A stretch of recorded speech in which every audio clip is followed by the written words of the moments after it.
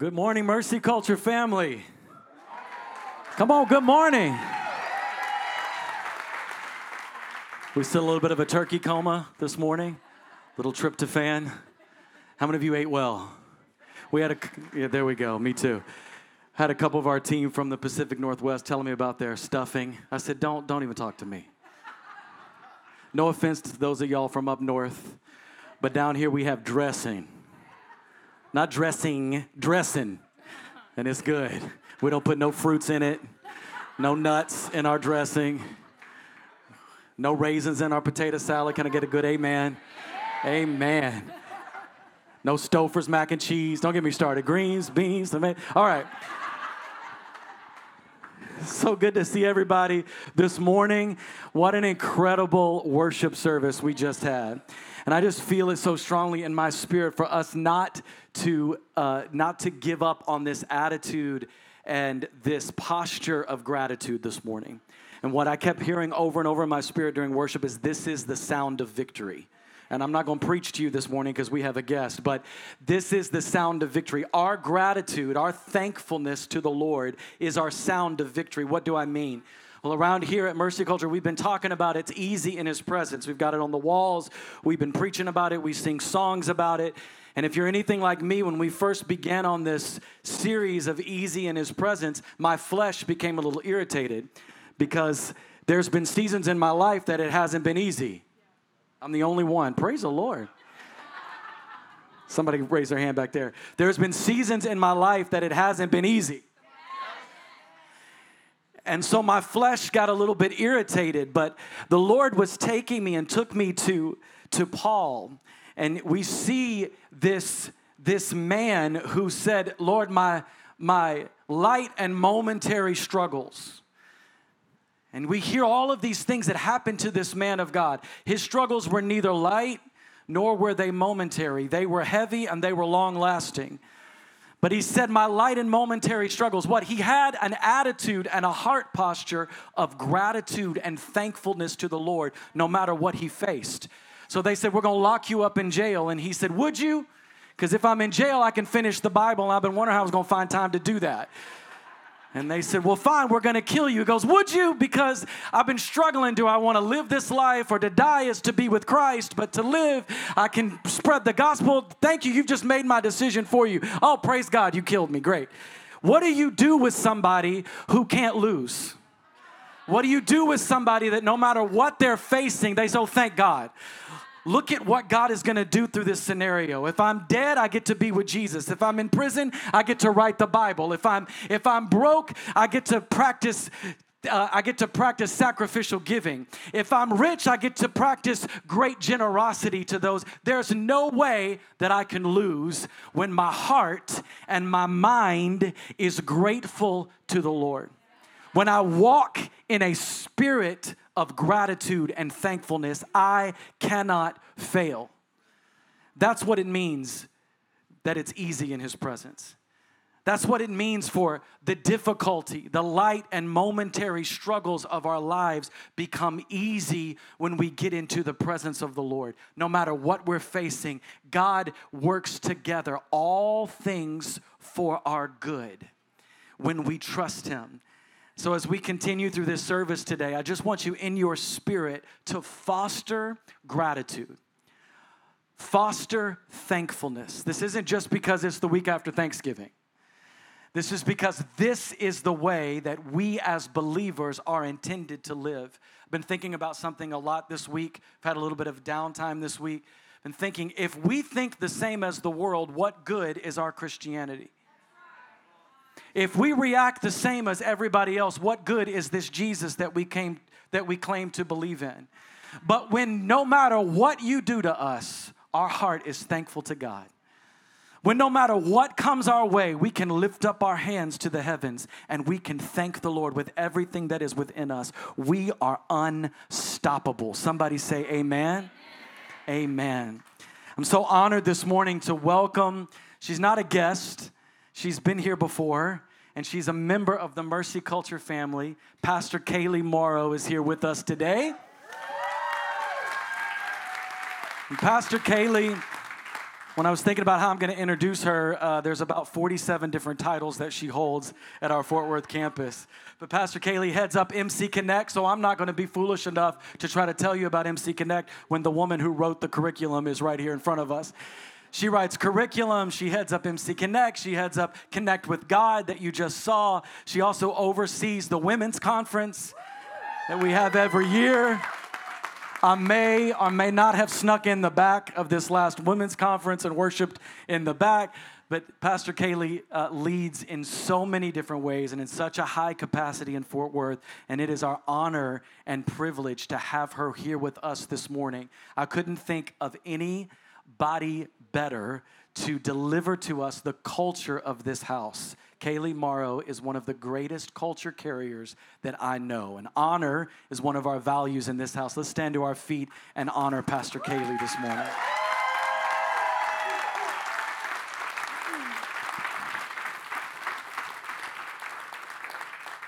Good morning. It is an honor to be here.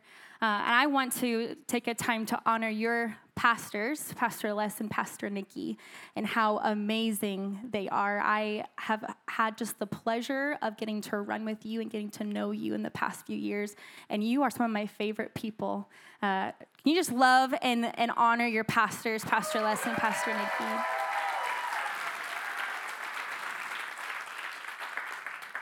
Well, the vision of Mercy Culture Church is to take people from corporate encounters with God to daily personal encounters with God. What does that mean? It means that we don't just come here and then live on what happened in this tent alone, but that we get to meet with the Lord every single day. And one of my favorite things about this vision is that it never gets old.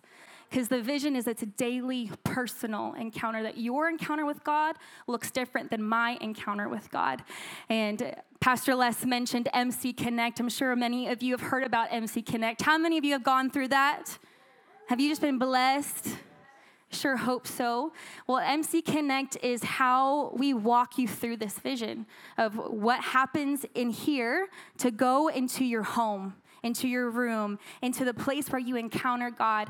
And through MC Connect, it's a really simple 3-step process. It's all online, so you can text Connect to 599 if you haven't already done so. But you watch a few videos that you get to know all about Mercy Culture. You take a few assessments. One of them is the Connect with God assessment, and it gives you insight on how you personally connect with God. Because not everybody connects with God the same. Some people need to be in movement, and when they move, they remove distractions, and that's when they're able to hear the voice of the Lord. Some of you need to get alone in solitude. Others of you, when you connect with God through expression, you're creating with Him. He comes in new ways, and you've never felt so close to Him before. So through this assessment, it gives you just an insight, a magnifying glass of what you may already know, and it almost kindles the fire in your daily personal encounters so that you can encounter Him every single day. Because we know encounters with God change everything. So you take an assessment and then you make an appointment. We have an amazing MC Connect team that prepares to meet with you. They pray over you. They submit a prophetic word over you, and they get you connected into serving in this amazing house. So if you have not become a member of MC Connect, of Mercy Culture, you can go through MC Connect by texting Connect to 59090. If you would like my notes to be sent to you, you can also text notes to 59090. I am so excited to be here this morning. Why? We all know that it's still the year of expanding territory. This year is not over yet. It's still the year of expanding territory. And we have been praying 1 Chronicles 4:10, which is this: Jabez called upon the God of Israel, saying, "Oh, if that you would bless me indeed and enlarge and expand my territory so that your hand might be with me, that you would keep me from harm and evil so that it might not bring me pain." And God granted what he asked. He did it. He did it. He's going to do it for you this year. In this series, we're going through expanding territory through heaven's culture. And at Mercy Culture, we have 4 elements that make up our culture. The first is our vision, that we exist to take people from corporate encounters with God to daily personal encounters with God. When you cut us open, this is what we bleed. Another element of our culture is our values, of how we act at our best. We have 12 values. I'm sure you've already heard a number of them already. I'm going to dive into one today.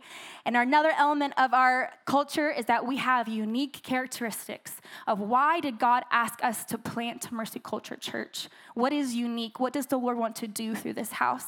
And the last element of our culture are our leadership standards of who we empower.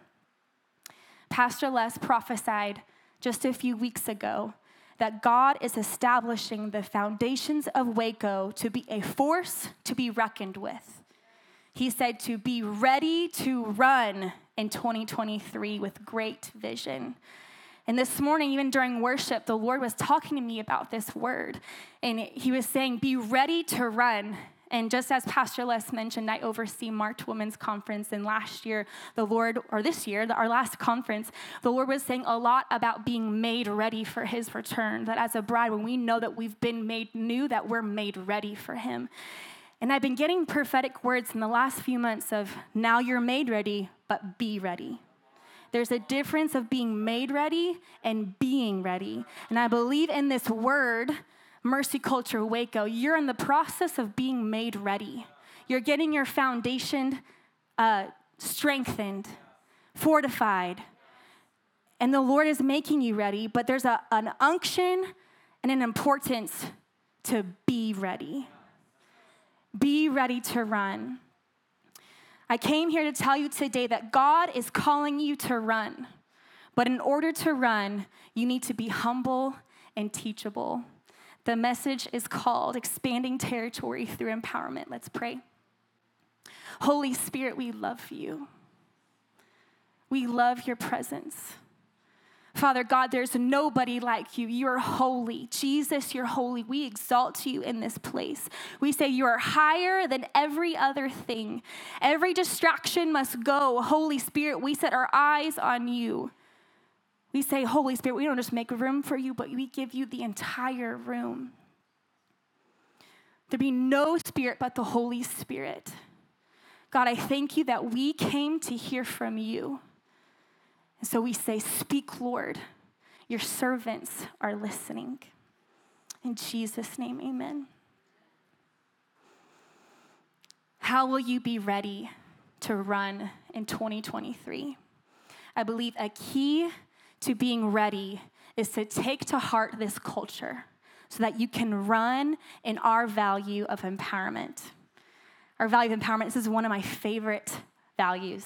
Out of the 12 values, I love all of them. And every single time, we can never get tired of going over these values. We go over our culture all the time, but there's so much richness and a new layer that the Lord wants to reveal to us every single time we talk about it.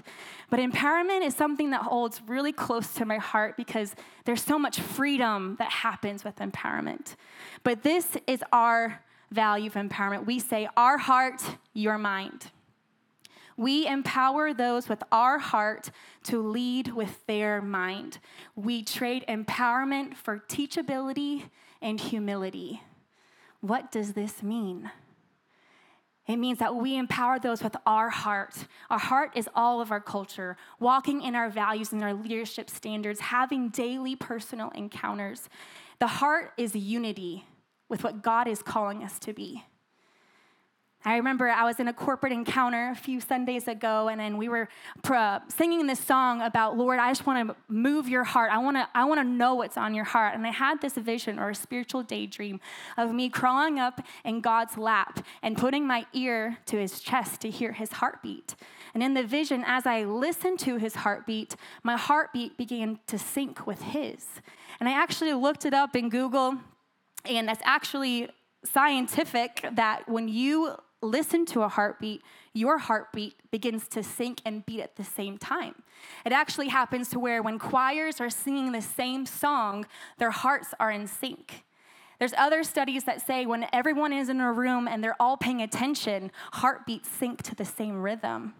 And so if you guys are all paying attention, we could be all having the same heartbeat. But there is something unique to this vision. As I saw it, I was like, Lord, I want to know what's on your heart. I want to know what's on your mind. I want to be an expression of your heartbeat in the earth. And the Lord showed me that if you just listen, you get it. And that is our value of empowerment. It's our heart. There's unity involved. That our heart and our culture is what God is speaking and calling us to be. It's kingdom culture, not mercy culture. It's what the Lord wants to release on the earth. And so our heart is walking in all of our values. And we get that in daily personal encounters. There's unity in it. But I love this part of empowerment. It's not just our heart, our mind. No, it's our heart, your mind. That means that you have a unique skill, gifting, calling, experience that God has placed within you, that your mind is different than mine, that we actually need you at the table to fulfill what God is calling us to do.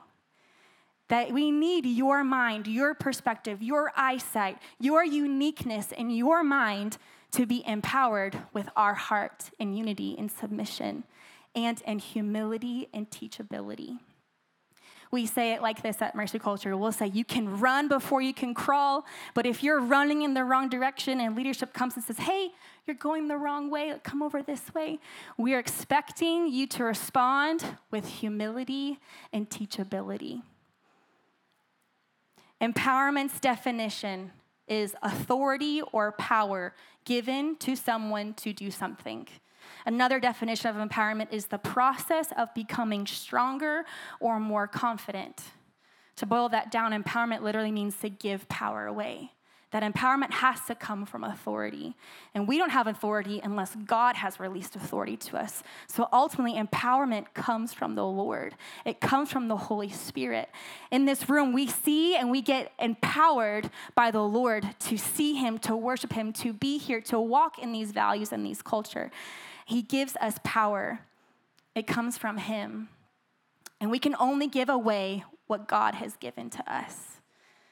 Today, as we learn how we walk out this value of empowerment, we're going to be in Exodus 18, verses 13 through 26.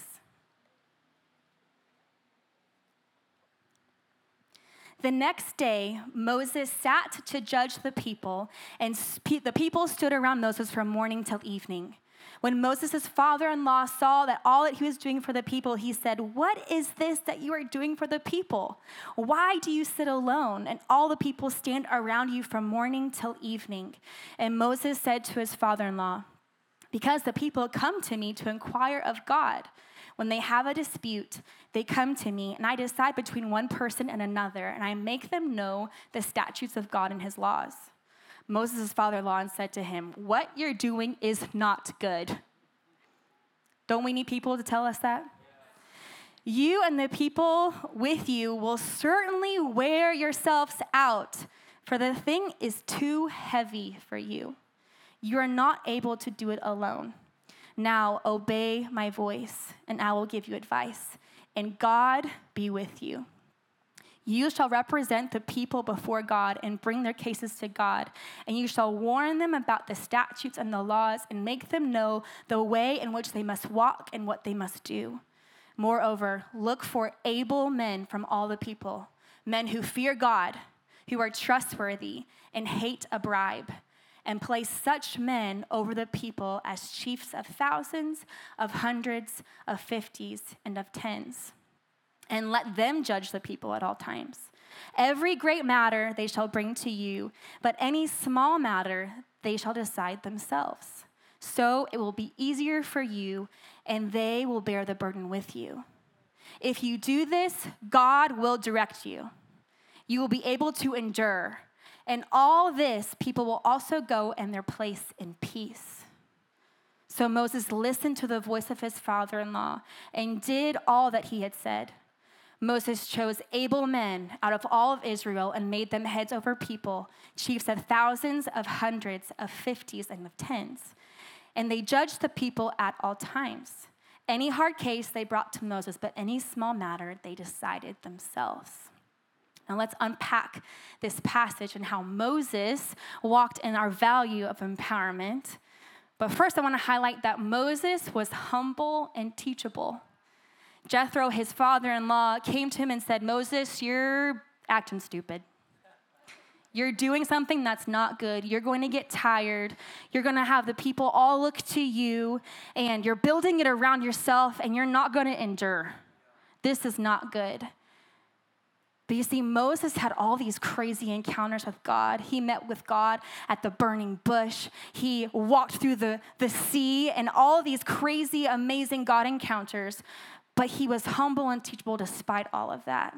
Moses could have been, who do you think you're talking to? God chose me. But no, Moses was humble and teachable, and he listened to his father-in-law. So if Moses encountered God face to face, and if he was humble and teachable, you can walk in humility and teachability too. Another thing in this passage is that it is impossible for a few or one to do everything. It's impossible. In this house, you may have seen that there is a lot that God has called us to. And it's impossible for only one or two or even three to be able to do it all. So this value of empowerment is actually kingdom-minded because it is doing what God has called us to do. That it's not building anything around ourselves, but we're building it and driven by the presence of God, which is one of our unique characteristics. That we're a presence-driven church. So we're not built around any person or ministry, but we're built around the presence of God. That we're continually asking God, Lord, what is on your heart? What is on your mind for your house? How do we do this? We can't go without you. It's impossible for you to do everything. And in empowerment, there is a preferring of others.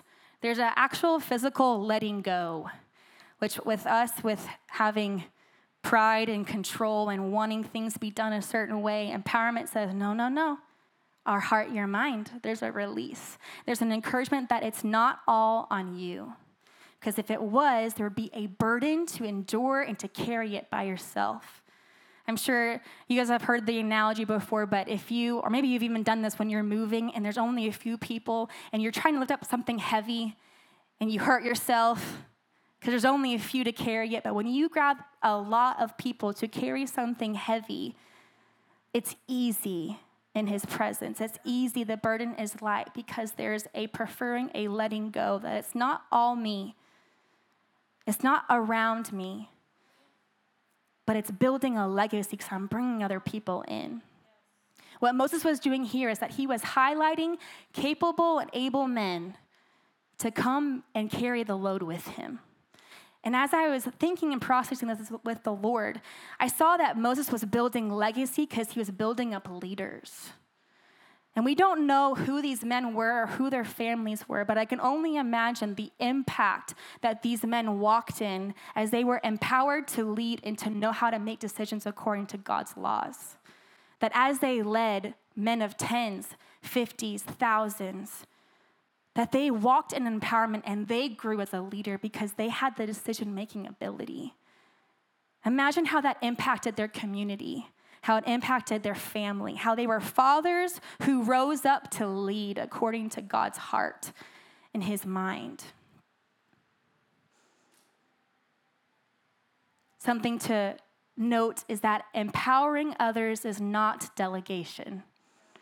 It's not delegation. Empowerment is giving away the decision-making ability, while delegation is just task management. Moses didn't say, hey, I'm going to empower you to go hear all the chaos from the people and then come bring me and let me make the decision and micromanage it for you. He said, no, you have the ability to make the decisions and judge them according to God's laws. It's our heart, your mind. You have the mind to make decisions.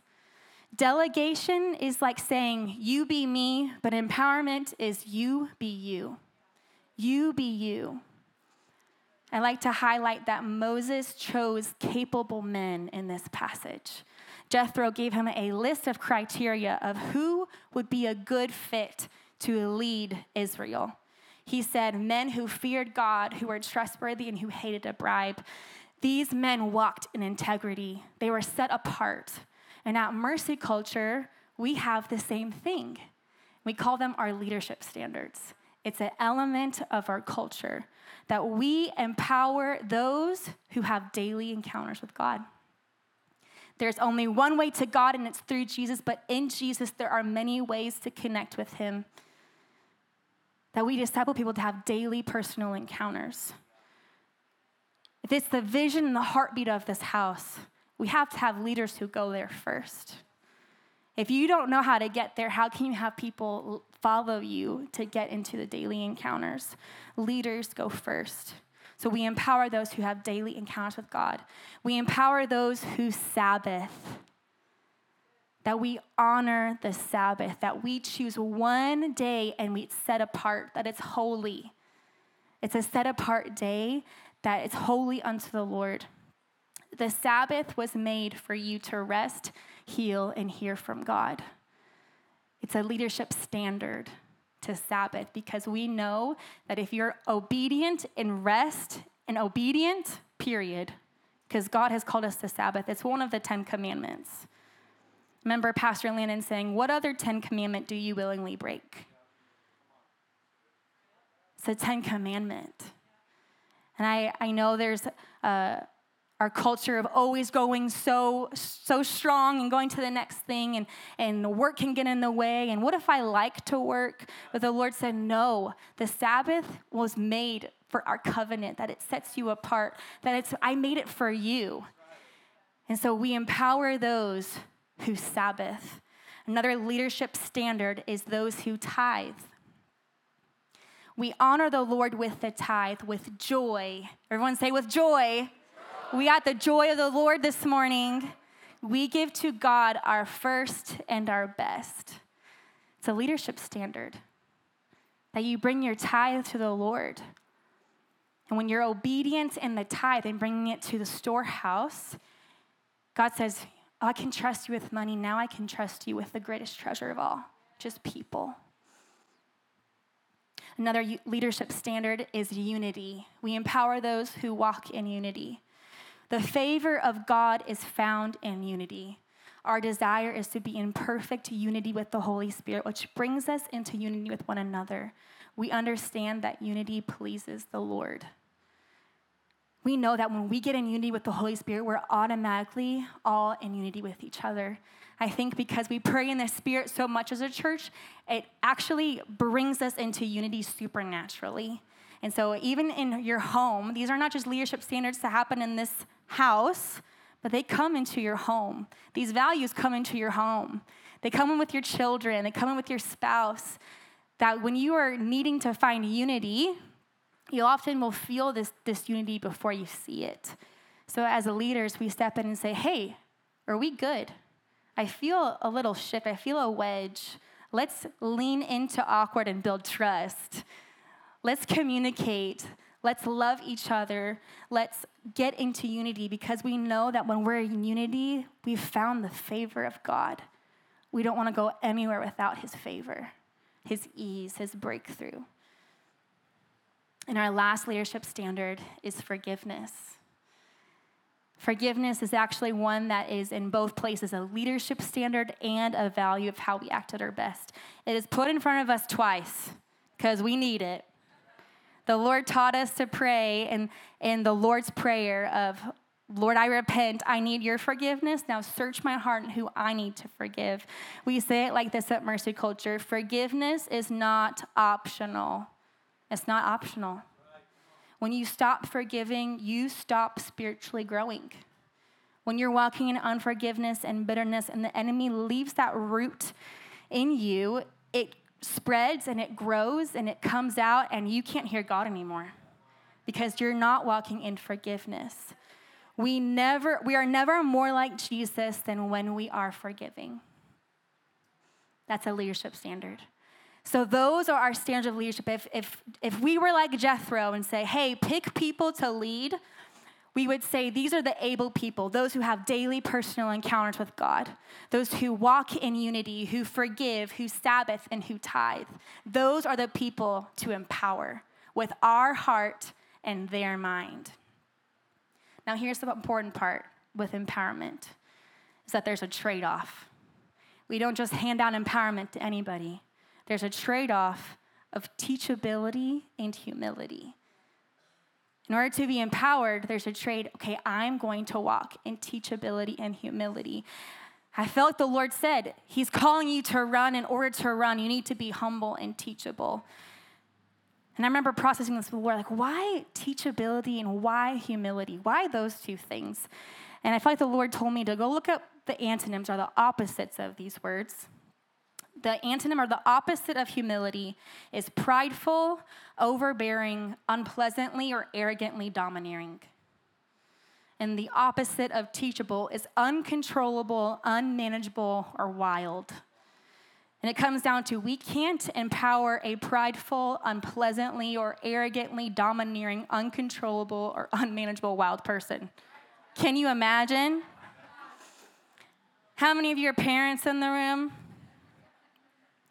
I have a beautiful almost 2-year-old daughter. She's the cutest thing, and I love her so much, but she's about to be 2, and we've gotten to where she knows how to say no, and that when I want her to do something, she becomes like 50 pounds extra heavier, and she like flails and stiff arms, and if I want to move her, she is unmanageable, uncontrollable, wild, and unpleasantly domineering. I'm being funny, but so many times when we're not humble and teachable, this is what we're like in our heart. That we have this heart posture of, I can't believe that they're telling me to do that. Or, I think I know the best way to do that. Who are they to say? And we have this pride that rises up in our heart, and this unmanageable way of not being taught a better way. And so even as you can imagine, your toddler's just lying and flailing on the floor, and it feels like if they're wrestling an alligator to get them to do anything and walk in obedience. Sometimes we're like that in our heart. When we're humble and teachable, that's when we're a willing vessel for the Lord. So let's dive into teachability. Teachability literally means capable of being taught. It's pretty simple. Can you be taught? Are you teachable? It's pretty simple in this way, too, that if you can't be taught, is it a head issue or a heart issue? And what I mean by that is, if it's just a head issue, it's just, if something didn't work out and it's just a head issue, like, well, I can just learn that new skill. I can learn how to be better. It's just renewing my mind, learning a new skill, learning a new perspective. But if it's a heart issue, that can't be taught. A heart issue is like this. It's rebellion. It's pride, it's ambition, unsubmission, and control. And that kind of heart issue can't actually be teachable at all because it's unwilling to be taught. And so it's important to know in yourself as you're searching your heart, Lord, am I teachable? Do I have something in my heart that needs to be rooted out by you? Because only he can. Nobody else can do it for you. You have to be responsible to bring it to the Lord and have him root out those heart issues in you. And that's why daily personal encounters are so important, because that's where we get freedom, healing, and deliverance, and it's easy in his presence. Proverbs 13:18 tells us this: whoever disregards discipline comes to poverty and shame, but whoever heeds correction is honored. Do you want to be honored? Heed correction. Be teachable. So how do you know if you're teachable? When someone gives you feedback, do you receive it? Do you apply it? Or do you defend yourself and give excuses? I know Pastor Nikki just brought a word on feedback recently. It's one of our values of how we act at our best, that feedback feeds us, that it makes us better. Another way to know if you're teachable, are you submitted? Now, submitted can be kind of a dirty word in church. It comes with many hurt and manipulation, but submission is such a beautiful thing. Jesus has modeled a beautiful submission to us, that he only did what he saw his Father doing. He only said what he heard the Father say, that he was submitted to the point of death on a cross, that he laid down his life. And if we're wanting to be like Jesus, We're wanting to submit. And this is what submission means. It doesn't mean that leadership is controlling you. Submission means you control you. That it's your responsibility, that's you leading, and it's you yielding and laying down for yourself. How do you know that you're submitted? You don't actually know you're submitted until your will is tested. When someone tells you no, not yet. Can someone tell you no, not yet? That's how you know you're submitted. If you want to be empowered in this house, you need to be taught how to run in this house. You can't do this without teachability. I love that we have a song called It's Easy, and a prayer, really. It says, you said you teach me. It's in our benediction. Lord, teach me your ways that I may know you and find your favor. It is all over everywhere in Mercy Culture that we want to be taught by him. I encourage you to bring that into your daily encounter.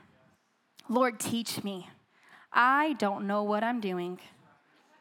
Let me tell you, none of us do. None of us know what we're doing. We are fully reliant on the Holy Spirit to teach us everything. Nobody has it figured out. Holy Spirit, teach us. Let's talk about humility. We all need to grow in humility. So what is humility? Webster defines humility as freedom from pride or arrogance. The Bible defines humility as devoid of all haughtiness, to bring down pride. And I found this in commentary that it literally means to level or to reduce as a plane, that every high thing is brought low. That's what humility looks like. Every mountain brought low in the presence of God so that only he can be seen. Humility is when we compare ourselves to God and see God for who he clearly is, and therefore we see ourselves for who we are. A humble person's heart cry is to please and magnify the Lord over everything, over ourselves. Proverbs 6:16 through 19 says, there are 6 things that the Lord hates, 7 that are abomination to him. Haughty eyes. The first thing that's listed is pride. This is what the Lord hates. Haughty eyes, a lying tongue, and hands that shed innocent blood, a heart that devises wicked plans, feet that make haste to run to evil, a false witness who breathes out lies, and the one who sows discord among brothers. But pride is listed first. I feel like pride is what is like the gateway into all of the rest of the things. We must be humble because the Lord hates it when we're prideful. We read about Moses in Exodus 18, where he walked in humility and teachability, and where he empowered those with God's heart to use their mind, and that they were teachable and humble, that walked in integrity. But we also know that Moses walked in humility, and it was mentioned in Numbers 12. Numbers 12:3 says, now the man Moses was very meek or humble, more than all people who were on the face of the earth. And it continues in verse 6 through 8. And he said, this is God, hear my words. If there is a prophet among you, I, the Lord, make myself known to him in a vision. I speak with him in a dream, but not so with my servant Moses. He is faithful in all of my house. With him I speak mouth to mouth, clearly, not in riddles, and he beholds the form of the Lord. The Lord actually identified that humility was key to hearing him, to seeing him face to face, that Moses was distinguished because he was meek, he was humble, and because of that, the Lord got to speak to him mouth to mouth. This is why it takes humility to be empowered, because empowerment is not just leadership empowering you to do something in this house, it's the Lord empowering you to do something in this house. And he needs to know, if I'm going to empower you, will you come to me to hear the direction I'm calling you to run? This is why humility is so important. God can't use someone who will take all of the credit for themselves. Mercy Culture, you have a call to run and to do the impossible. And it requires God working in and through you. It requires us all to grow in humility.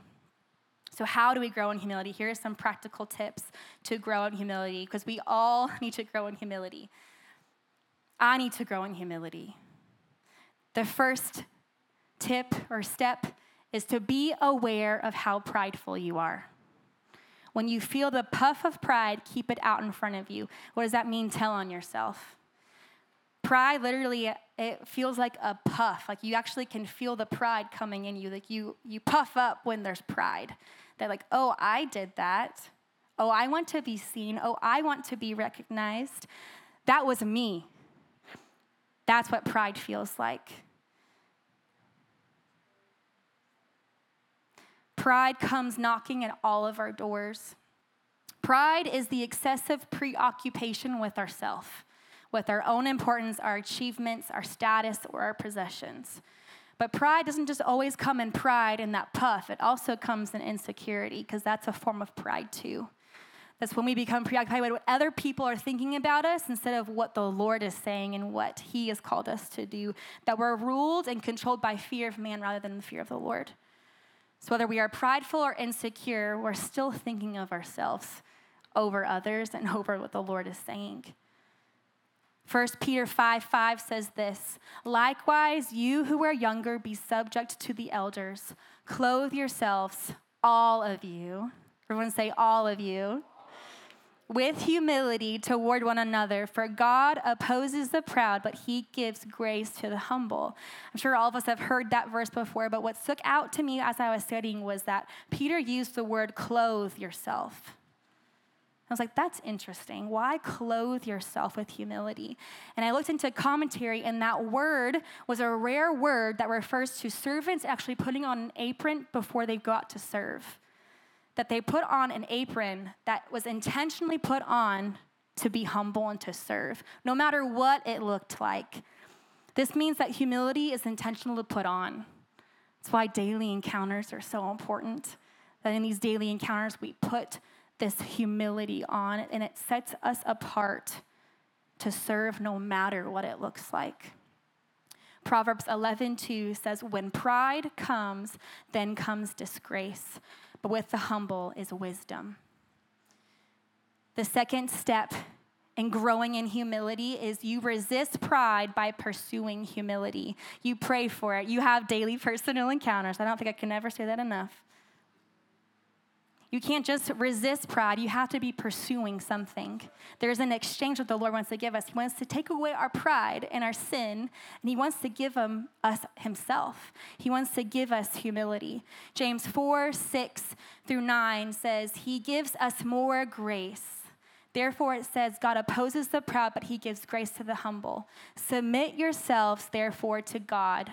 Resist the devil, and he will flee from you. So we resist the devil, but the next verse says, but we draw near to God, and the promise is he draws near to us.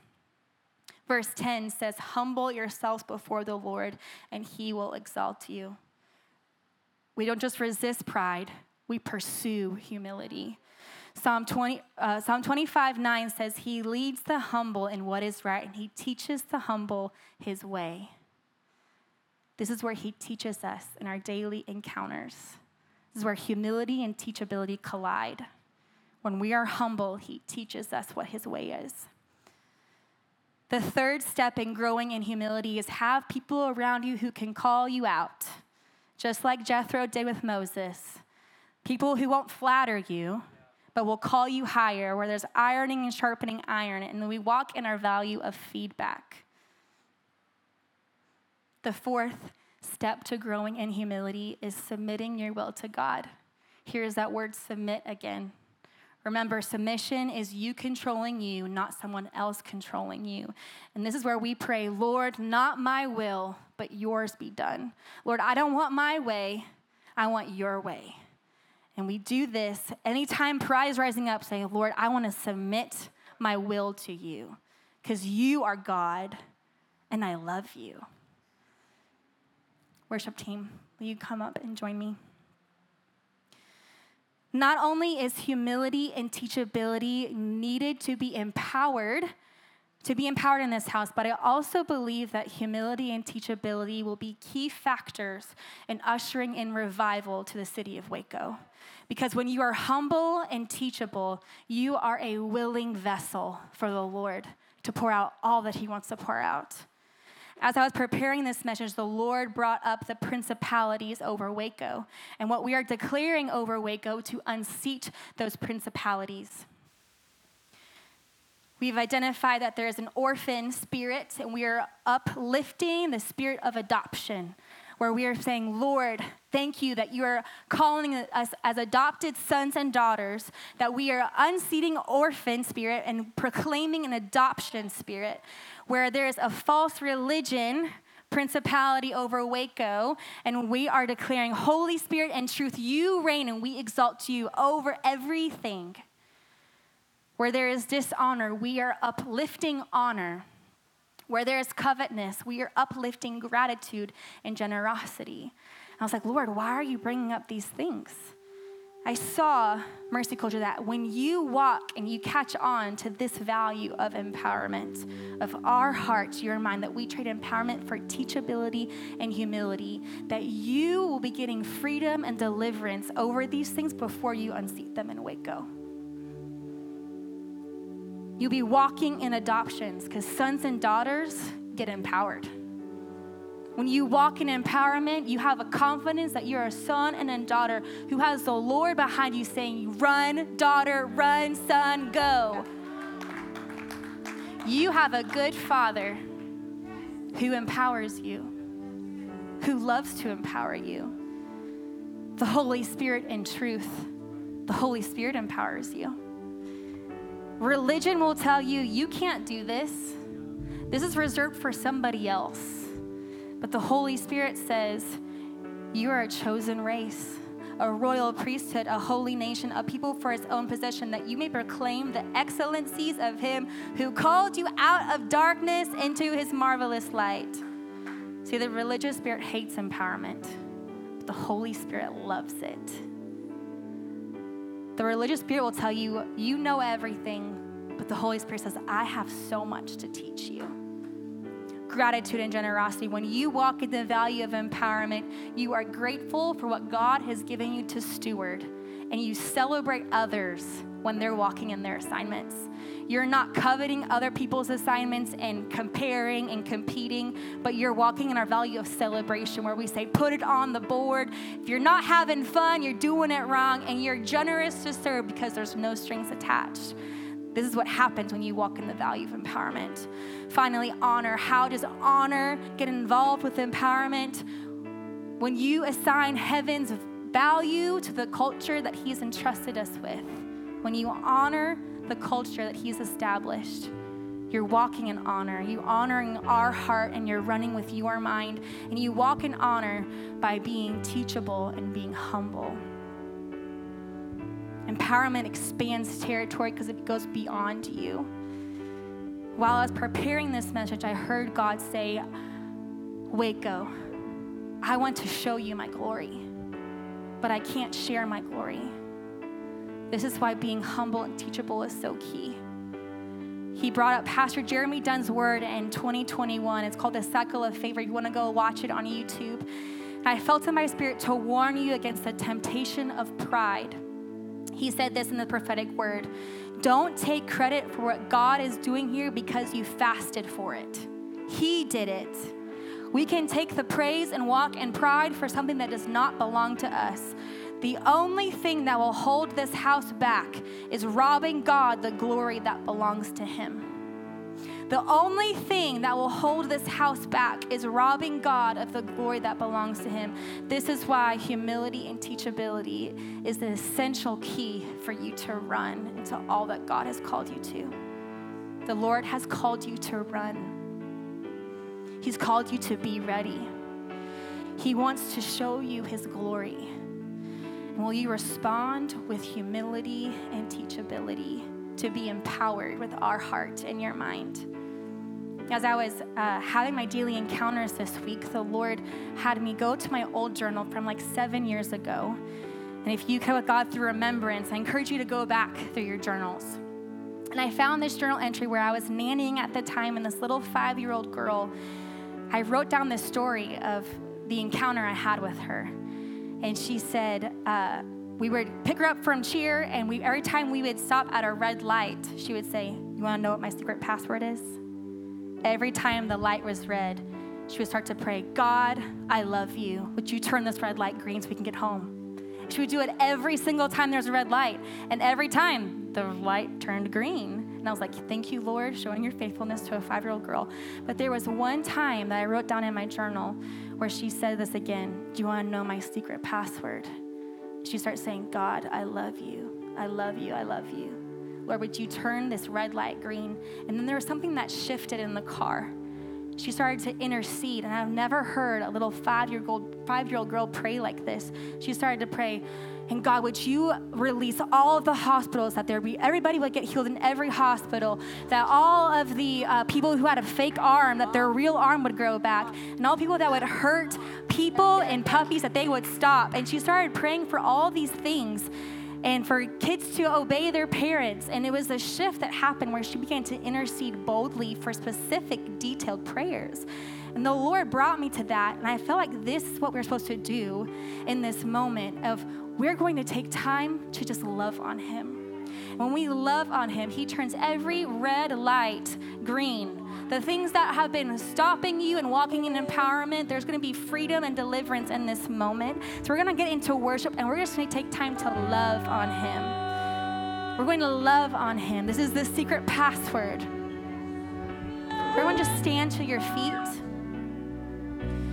This is where empowerment from the Holy Spirit comes, where we begin to love on him with every ounce of our being.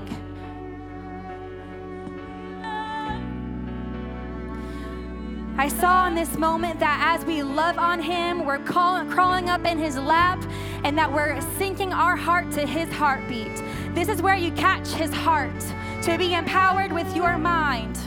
This is where we grow in humility and teachability. And so if you need to move around the room, we're going to take time to love on him.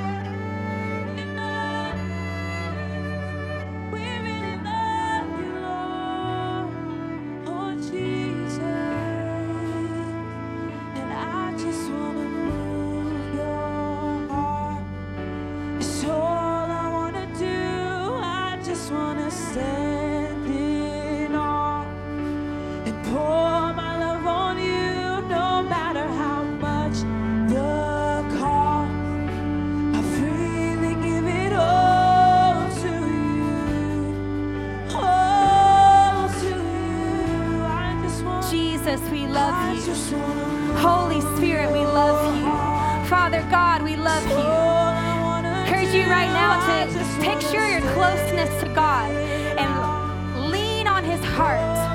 Ask for his heart.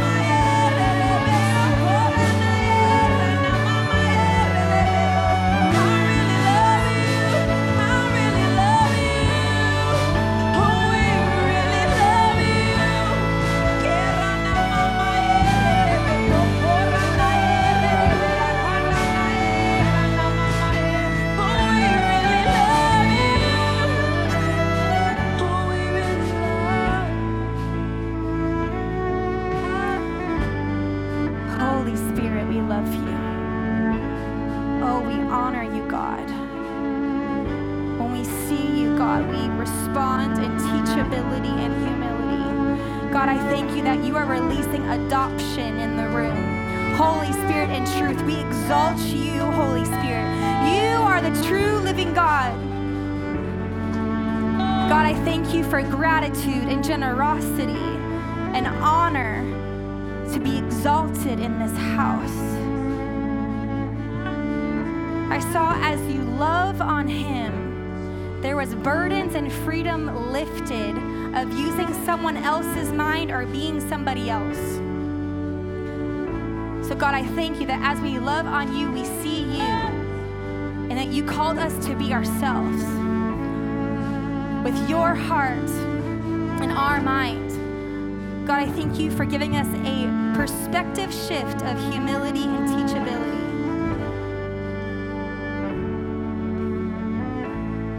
And Lord, we humble ourselves. Jesus, would you teach us? Every lie of the enemy must go. Religion, you must go. Holy Spirit, come. I thank you that it's easy in your presence. Jesus, we love you. Finally, as I was preparing, I saw women in the room. Part of our culture is that we have unique characteristics, and one of our unique characteristics is that we empower women in ministry. Women in the room. Empowerment's coming to you as you go low and you're teachable. So would every woman raise your hands? Holy Spirit, I thank you for coming on women in this room. I thank you, Holy Spirit, that you teach us. I thank you for the freedom from past lies and hindrances and the shame of stepping forward. Women, I saw you forgiving men who have shut your voice down. That forgiveness was a key for you walking in empowerment and teachability and humility.